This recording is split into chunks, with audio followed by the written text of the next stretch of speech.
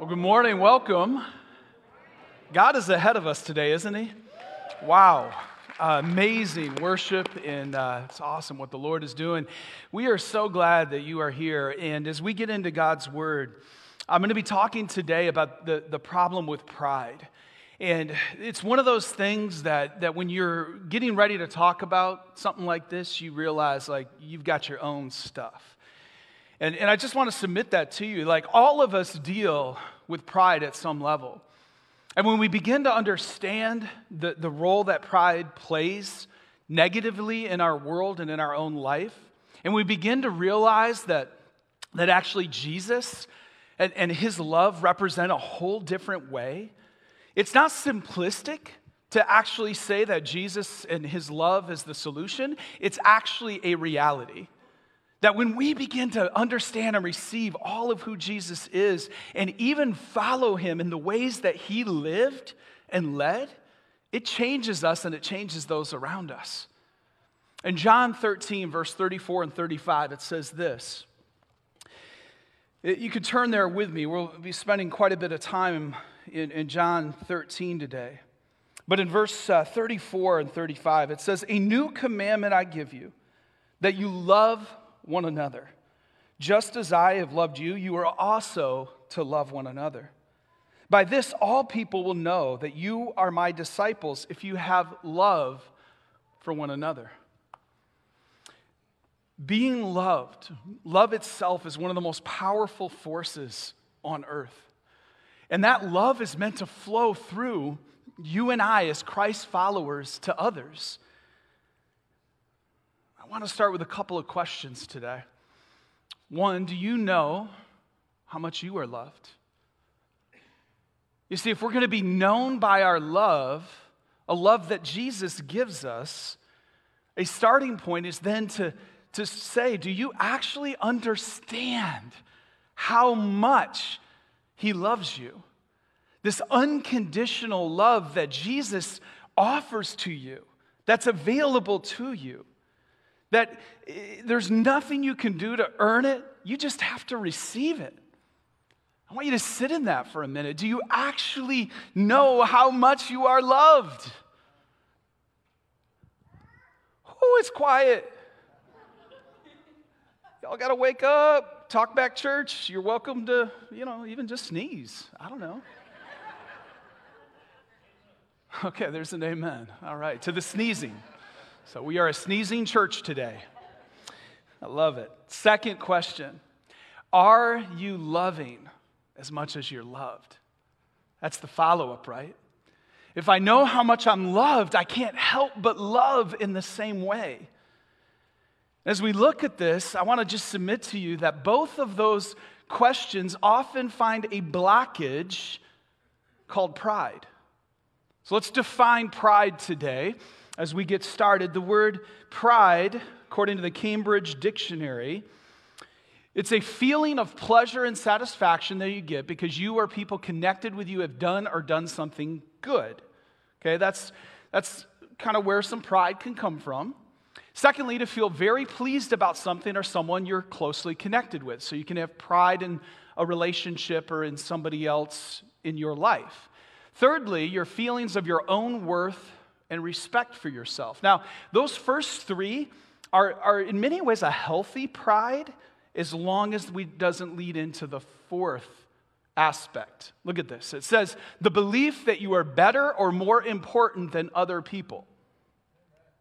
Whoo, church. That's where pride takes a significant turn.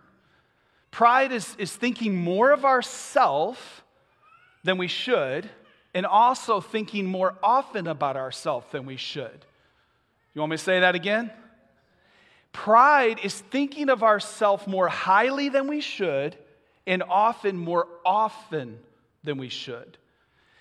So if you're the only person on your mind throughout a day, you might have a pride problem. All right? So this is what pride is. And pride is something that gets us into trouble. There's a real problem with it. Let's look in the book of John in the area we've been. We'll be in chapter 13, but last week, Pastor Nate did a phenomenal job, didn't he? Did an awesome message. And as he was in that message, there was a couple of verses that really stood out to me that I think also illustrate this problem of pride. And I want to start there, actually. So go back to John chapter 12, verse 9. It says, when the large crowd of the Jews learned that Jesus was there, they came not only on account of him, but also to see Lazarus, whom he had raised from the dead. So the chief priests made plans to put Lazarus to death as well, because on account of him, many of the Jews were going away and believing in Jesus. So if you're taking notes today, the first fill in the blank, you can find these on pathwayvb.com/FYI. That's where our notes are. The first fill in the blank is pride is the root of all sin, and sin produces irrational behavior. You see, what was happening there is a guy named Lazarus that we've heard about over the last couple of weeks who was sick and died and literally would have been, to be absent from the bodies, to be at home with the Lord. He's in the presence of God. Can you imagine being Lazarus? He's in heaven with God for 4 days. And then, I just imagine him like relaxing, enjoying what wholeness and peace and joy looks like. And then there's that, hey, Lazarus, don't know how to tell you this, but we're going to send you back. Like, can you imagine? Because actually Jesus raised him from the dead, and he came back. Now, talk about a guy that's dealing with some stuff. He dies, he goes back, and now they want to kill him again. Why do they want to kill him? Because of pride. It created this irrational behavior that they realized if people see Lazarus alive, they're going to believe in Jesus. Therefore, we need to kill Lazarus. Extreme example, but pride causes irrational behavior even today. Even in us wanting to limit or maybe even deny some of what God can actually do. Let me just give you some funny examples of how pride can cause irrational behavior. These are actual lawsuits in the last 10 or 15 years in America. I've got 3 stories. You won't believe this. Okay, you ready? A woman named Amber in Pennsylvania was awarded $113,000 from a Philadelphia restaurant when she slipped on a floor wet from a soft drink and broke her tailbone. How did the floor get wet? She had thrown the soft drink at her boyfriend 30 seconds prior. Okay? Irrational behavior. Can't own it. I'm going to sue, and she gets $113,000. Don't get any ideas today. Second one, Kathleen in Austin, Texas. She received $780,000 of medical expenses for tripping over a toddler in a furniture store. The toddler was hers. Pride causes irrational behavior. And this next one, Merv in Oklahoma City, he had bought a Winnebago, and he received $1.7 million because he had turned on cruise control, gone back to the back to make a cup of coffee,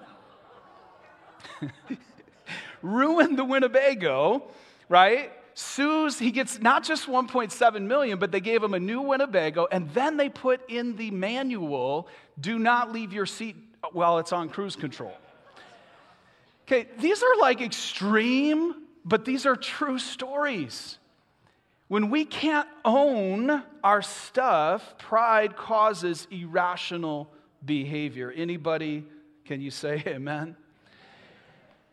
And when we look at that in our own life, hopefully it wakes us up, because the next piece is looking at how does Jesus show up entirely different in our life?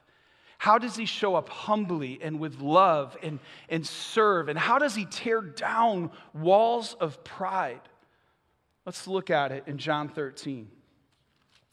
Verse 1 and 2. It says, now before the feast of the Passover, when Jesus knew that this hour had come to depart out of this world to the Father, having loved his own who were in the world, he loved them to the end. Jesus knew what was ahead. He knew how awful things were going to be for him, but he still was not bound by pride or by himself. He was willing to think of us and to think of others, even though he was facing death, and a brutal death at that. Verse 2, during supper, this would have been the Thursday before Jesus' death. During supper, when the devil had already put into the heart of Judas Iscariot, Simon's son, to betray him, this is the setting, this is the context, this is the place that we begin to see how the problem with pride is dealt with. If you're taking notes, the second point is pride opens the door to the devil's influence. Pride opens the doors to the devil's influence because pride tempts us to believe that we know better than God. That in fact, I think I have a better plan, I know better, so I'm going to begin to do what I want to do. Judas, it said, was tempted and the Satan entered in. He enters into the situation through this open door because if you know Judas' story, you know he was already upset about how Jesus was living and leading in the community. He was upset about how people's offerings were being used. He was upset about how Jesus was healing and delivering people in ways that maybe he thought there was a better way to benefit from it. Judas, in his pride, was incredibly greedy. And it's interesting that for him, the problem with pride led from that starting point of I know better than God to he became very greedy. The Gospels would reveal that. And then in the end, spoiler alert, right? Like what happens to Judas? He ultimately betrays Jesus, gives up on any ability for forgiveness, reconciliation, anything else. Satan has so entered into that door through pride that he commits suicide and ends his life. Pride is a problem, and it has a tragic effect on our lives. Pride opens the door to the devil to influence us in ways that we may be not even aware of. But here's the thing, when we become aware, God can do something. When we begin to see that actually by dealing with our pride and also recognizing that the enemy will subtly whisper, he'll subtly bring lies to us, and that we can make a choice on what we listen to, it makes a huge difference. 2 Corinthians 10, verse 3 through 6. I want to give you a little hope here. Here's what it says. It says, for though we walk in the flesh, we are not waging war according to the flesh. For the weapons of our warfare are not of the flesh, but have divine power. Say power. Divine power to destroy strongholds. We destroy arguments and every lofty opinion raised against the knowledge of God. And we take every thought captive. Say every thought. Every thought. This is so key to obey Christ. Being ready to punish every disobedience when your obedience is complete. You see, there's thoughts and things. Judas was not able to deal with them. Satan entered in because he could not deal with these thoughts and things that were happening around him. But you and I, because of the power of God, we can recognize the enemy trying to feed us with lies, whether they're coming through news, social media, or even the things that we're ingesting in conversations with other people. That could be in your home, that could be in the church, that could be in your community, your neighborhood, your workplace. It happens. Can I get an amen? And what Jesus is, I believe, wanting us to know and to hear is there's another way. Like we don't have to give in to that influence. We can actually hear from the Lord and take those thoughts captive. There's an amazing example. I was reading a book this week, and it shared about a woman named Corrie ten Boom. Some of you will have heard of her. Many of you know who she is. There's a whole generation that doesn't know Corrie's story. Corrie passed away in the 80s, and she actually, coming out of World War II, was used by God in incredible ways because her and her family had been imprisoned as Jews in a Nazi concentration camp. They had been brutally treated there. Her father had passed away in the camp. Her sister Betsy had passed away. And as she came out of that, she encountered the love of Christ. There was a door for the devil that she was in that proximity. She faced it, and then as she walks out of it in Christ's love, she begins to be used by God to transform because she was humble enough to share what God had really done. In one of those stories, she shares, tell them I said hello.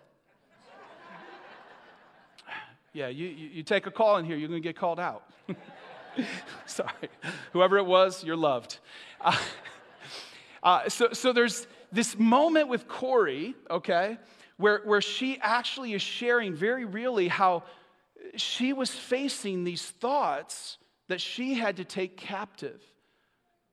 Let me read it to you. It's brief, but it's worth hearing. She says, it was at a church service in Munich that I saw him, the former SS man, this was the security guard, who had stood guard at the shower room door in the processing center. He was the first of our actual jailers that I had seen since that time, and suddenly it was all there. The room full of mocking men, the heaps of clothing, Betsy, who was her sister, pain-blanched face. She had it all flooding back to her. She said, he came up to me as the church was emptying, beaming and bowing. This man, the former security guard, said, how grateful I am for your message, he said, to think that, as you say, he has washed my sins away. His hand was thrust out to shake mine, and I, who had preached so often to the people there about the need to forgive, kept my hand at my side. I love her honesty. She said, even as the angry, vengeful thoughts boiled through me, I saw the sin of them. Jesus Christ had died for this man. Was I going to ask more? Lord Jesus, I prayed, forgive me and help me to forgive him. I tried to smile, she said. I struggled to raise my hand. I could not. I felt nothing, not the slightest spark of warmth or charity. And so again, I breathed a silent prayer. Jesus, I cannot forgive him. Give me your forgiveness. I want to pause here before I tell you what happened next. You see, pride at times can be a blockage between us and the Lord. She's humble enough to say, God, I cannot. I'm not able to forgive. I'm not able to get over these thoughts. I'm not able to deal with this. Lord, help me. If we will be honest and open, God can do something. As I took his hand, she says, the most incredible thing happened. From my shoulder, along my arms, and through my hand, a current seemed to pass from me to him, while into my heart sprang a love for this stranger that almost overwhelmed me. So I discovered, she says, that this is not on our forgiveness any more than our goodness that the world's healing hinges, but on him. When he tells us to love our enemies, he gives, along with the command, the love itself. Jesus is able, if we set aside our pride. His love, if you're taking notes, is unconditional and serves whoever is in his pathway. Notice what happens next, verses 3 through 5. Jesus, knowing that the Father had given all things into his hands, and that he had come from God and was going back to God, rose from supper. He laid aside his outer garments, and taking a towel, he tied it to his waist. Then he poured water into a basin and began to wash the disciples' feet and to wipe them with the towel that was wrapped around him. Can you picture? There's a meal, there's a setting, and Jesus gets up from that meal. He picks up what would have been the lowly servant's job to grab a bowl or a basin. He grabs a towel. It was wrapped around him and ready to be used. As he did that, every eye would have been fixed on him. You see, they were already seated, and in that day and age, the lowest of the servants should have been the one that would have washed everybody's feet, including their king, their Messiahs. But nobody had done it. Pride was somehow in the room, right? The disciples had not done what Jesus had told them to do, which is to not take the greatest seat, to serve, to love. And so here's a moment where actually he sets aside his own pride, he sets aside anything that had happened, and he actually begins to go around the room and wash their feet. Now, can you picture the tension that might have been there? Because they're realizing that's their leader, that's their king, that's the one we follow. And here he is walking out among them in a way that would have left them probably very uncomfortable, wondering what's he about to do. As it happens, he actually begins to kneel down and humbly wash their feet. As he's washing their feet, there is no indication in Scripture that he didn't also wash Judas's. The one who would betray him. Can you imagine what that would be like to love and to have that flow so freely that you know this individual is about to betray you to death? He is your enemy on earth. But I trust the Father. I trust what he's going to do, and I'm going to love and I'm going to serve in this way. This was an incredibly powerful moment, not just for them, but likely even for us as we think about, like, what would that have been like? Like, can you imagine if I walked up to you right now and said, hey, I want to wash your feet? What would your response be? I can only imagine, right? Some of you might kick me in the face. I don't know. But here's what Jesus is modeling. He's modeling that there's a love that is willing to serve. There's a love that is meant to flow to others humbly, even when they don't deserve it. There's a story that's gone viral over the last few weeks. It came out of South Africa. There's actually a gentleman who was the leader of the Satanists in South Africa. And this man encountered in a TV interview a reporter who showed him unconditional love and was willing to serve him even when he was being a bully. And the impact that love and that service had on him, her getting over her pride, her getting over her defensiveness, because she's human just like us, right? Being willing to love and serve him has transformed his life, and the story has gone viral. I want to show you just a 2-minute clip of him sharing the impact of that kind of love, that unconditional love. Let's play the clip. And in this interview, I said, I don't believe that Jesus Christ exists. And after the interview, this lady came to me and she hugged me and she held me in a way that I've never been loved. I saw this woman is a Christian. I've never experienced a Christian showing that much love and acceptance unconditionally. After that interview, I had a meeting with council members at the church, and they said, okay, great, now we've done all these interviews and people know and it's growing, Satanism is growing, and believe me people, it is. And I had to do a ritual by myself to see, how do I get more power, more influence? And I did this ritual and I opened myself up and Jesus appeared. And I was extremely cocky. And I said, if you are Jesus, you need to prove it. And he flooded me with the most beautiful love and energy. And I recognized it immediately because that woman at the radio station showed it to me. That's how I recognized the love of Christ immediately, because 4 people showed it to me and I didn't understand it at the time. I couldn't understand it because, like I said, I didn't believe. Even when I was in Christian ministry almost 20 years ago, I never knew it until a month or 2 ago. The love of Christ is unconditional. When you experience it, it is something different. I have for a long time believed that I am not worthy of God's grace. Let me tell you something today. The kingdom of God is not a gated community. The kingdom of God is open to everybody. It's my prayer that you will feel the love. I pray that the peace of Christ will be with you. So powerful, isn't it? So powerful to hear what God's love can do.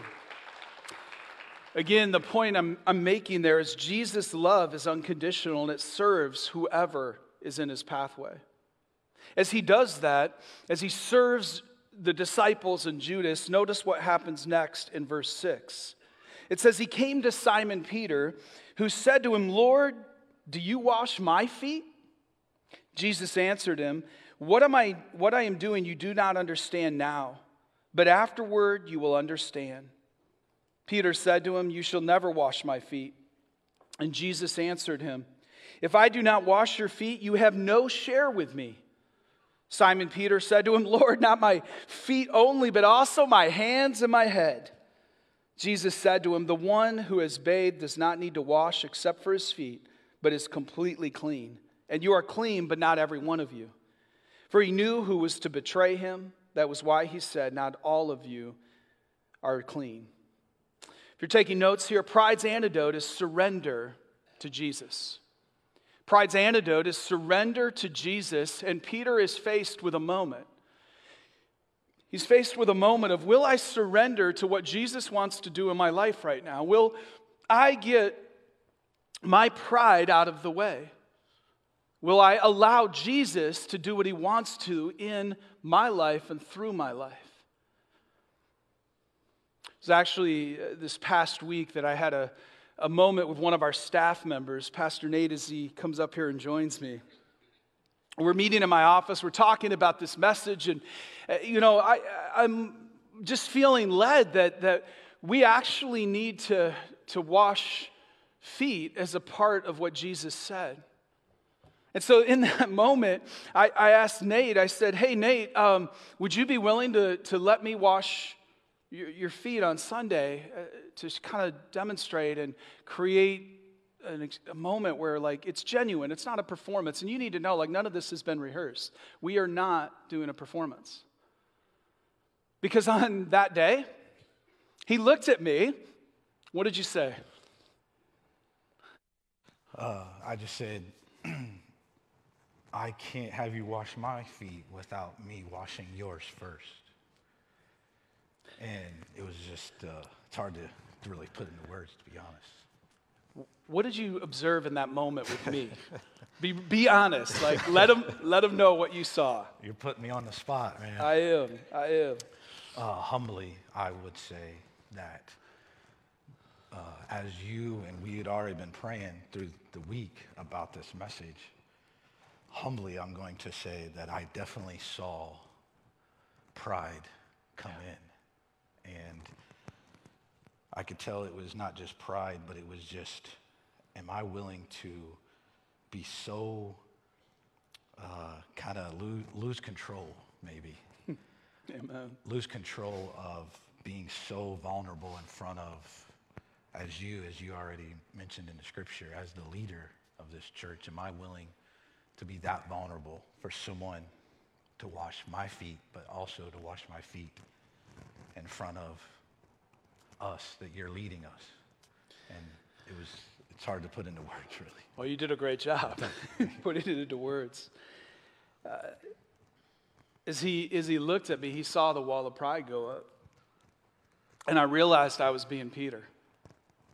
I was like, no, that's what I do. I serve others. I love others. I extend to others. But I wasn't willing necessarily to consider receiving it. And so he said, well, will you pray about it? And, kind of backed off of me a little bit. And I knew immediately, like, this is actually what the Lord wanted today. And there's more that God, I think, is going to do today. But this is a moment that helped me to see my own pride and the problem I had. And I'm confessing that because all of us have a problem with pride. And so, Nate, yes, I will let you wash my feet.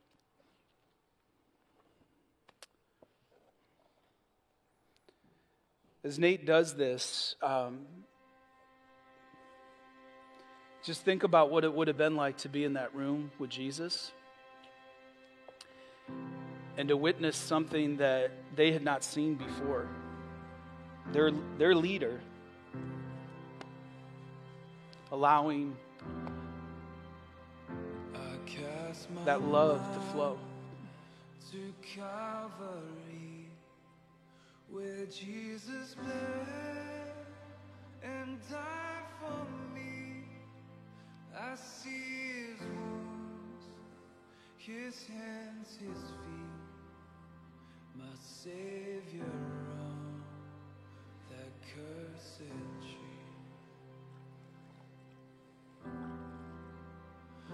His body bound and drenched in tears, they laid him down in Joseph's tomb, the entrance sealed by Thank you for worshiping. Messiah still and all alone.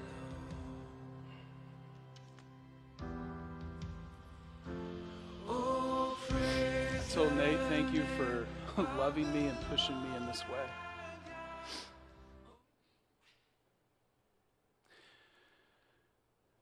Jesus' unconditional love is meant to enter into us in ways that when we surrender, when we allow him to move and work, it's meant to flow through us. And that's the last point I want to make. And here's the thing, you may ask, well, that especially if you're new to church, you're like, wow, that's weird. And he's still barefoot.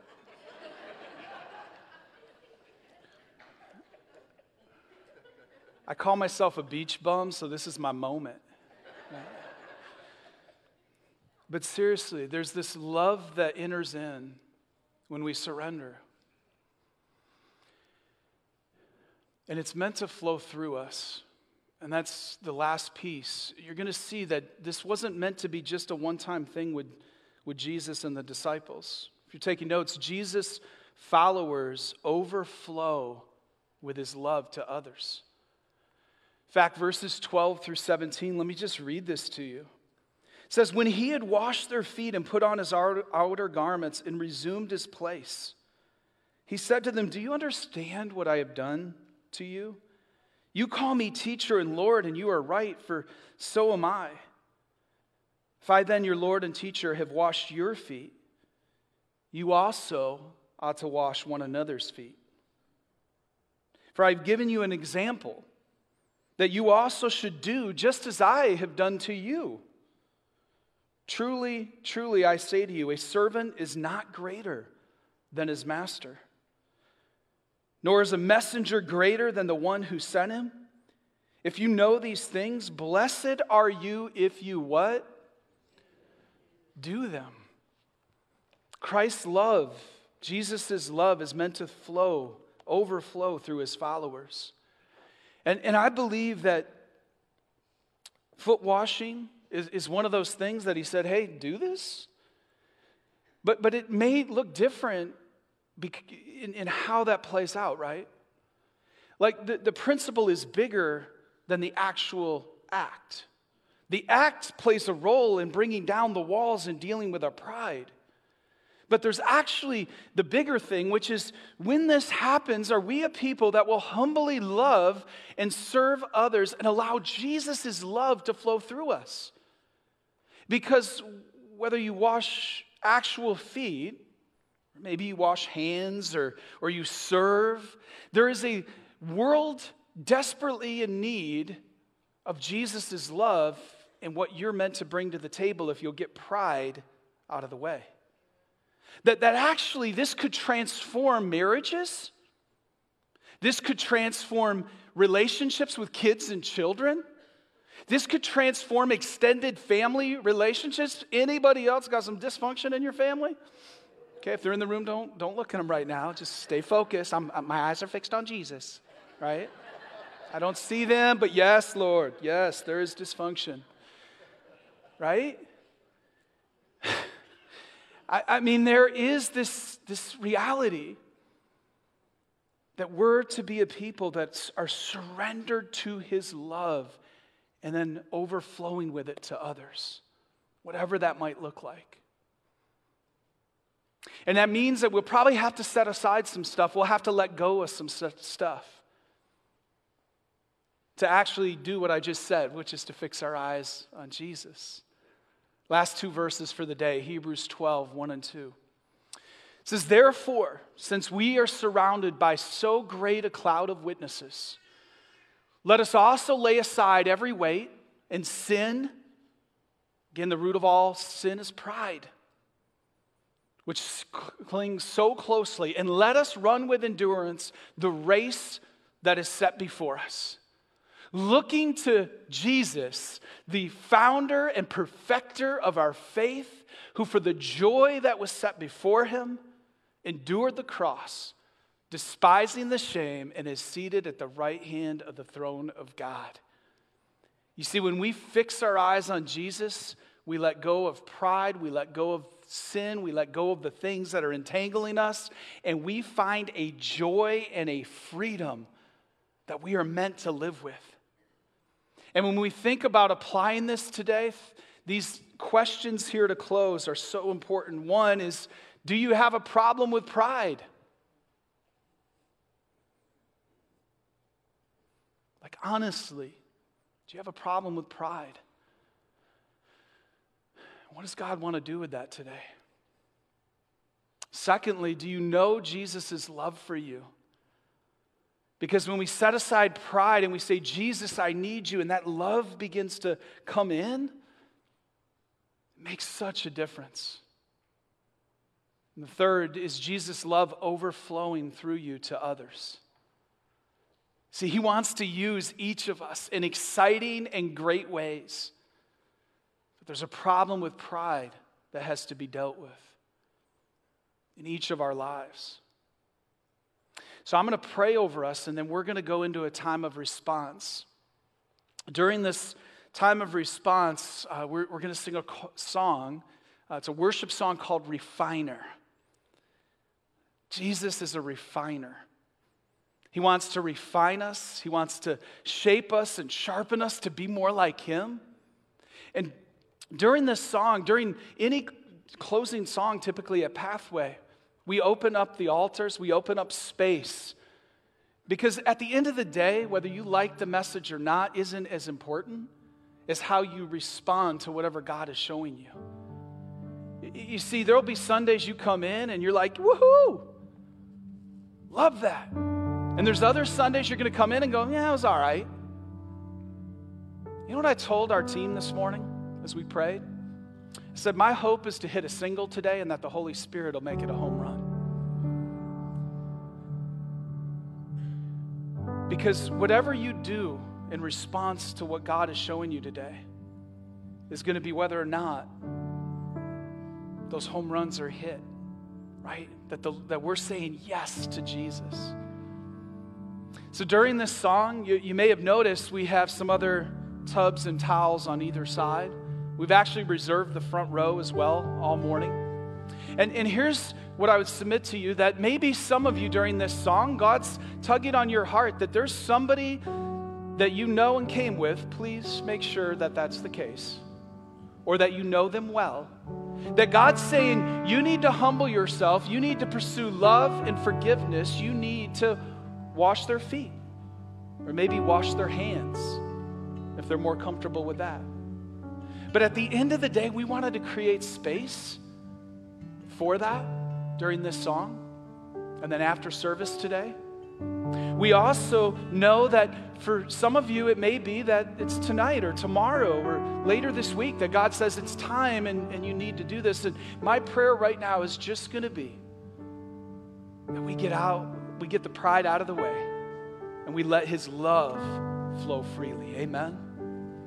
So let me pray over us, and then you'll see as we begin to respond, that opportunity unfolding and inviting you in as well. Father, we love you and praise you. We thank you, Jesus, that you picked up that towel, that you then took up the cross, that your love is so unconditional and freely available. Father, forgive us for the pride that gets in the way. I pray, Lord, that in this moment and in the days ahead, we would root out pride out of our lives, out of the life of our church, that we would humbly follow you, allowing you to do whatever you want to do, to be surrendered to you and your will. So Jesus, thank you that you love us more than we could ever imagine, and that you want that love to overflow through us. Bless this time of response. I pray for your presence. I pray for relationships in this moment and in the days ahead that would find forgiveness and would serve one another in new ways. Thank you for the example that you set for us, and forgive us for our pride. In Jesus' name, amen. You may stand. Let's worship. Let's respond. The altars are open. The tubs are available. Let's let God lead.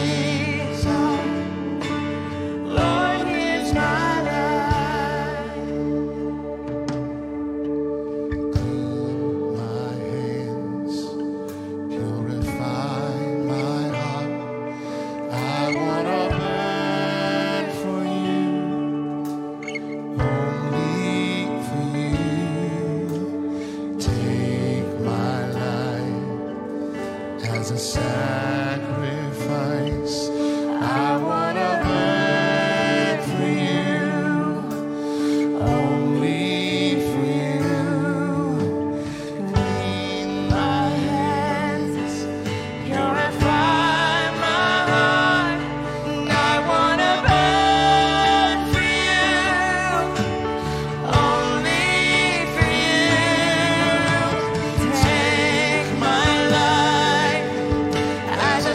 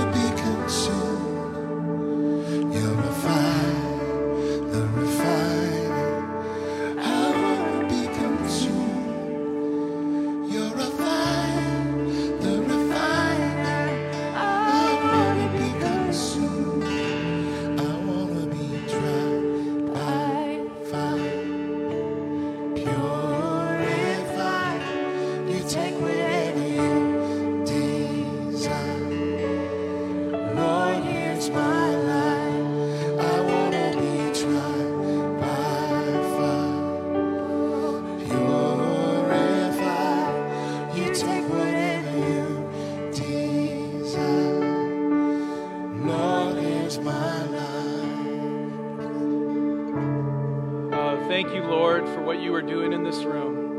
We thank you, Father, for what's happening in our hearts. God, we just invite you, your humble, loving, unconditional spirit to continue to well up inside of us, to overflow through us as we prepare to leave, God. May we walk with you in new ways. Thank you for helping us deal with the problem of pride. We thank you for all that is happening and all that is ahead. In Jesus' name, amen. If you're still in the front row washing feet, continue. The band will continue to play. If you're here and you still would like to, they'll continue to play and you can come up and do that as we get ready to dismiss. If you're a new person, just know that we as a team talk. This is the first time I've ever seen this in a Sunday service. Anybody else? Okay? We just felt like this is the way the Lord was leading. And so we want you to know, like, man, we love Jesus to our core. And we're going to follow him in the days ahead. And we would love for you as a visitor to be a part of that. So if you're new, out through those doors, we have a welcome center. We have a gift for you, and we would love to welcome you. For everybody else, as we get ready to go, feel free to stay to be a part of what's happening or to connect with one another and to just share what God's doing in your heart. Don't feel like you have to leave quickly. Amen? Father, thank you again. Bless and be with each person as they follow you. I pray that we would each deal with the problem of pride in our life and that we would follow you humbly, serving you and one another. May we love you and love all people in our pathway. May we be known by our love for you and one another. May we be the church you've called us to be. We thank you in Jesus' name. Everyone said, amen. Go now and be the church. Have a great week.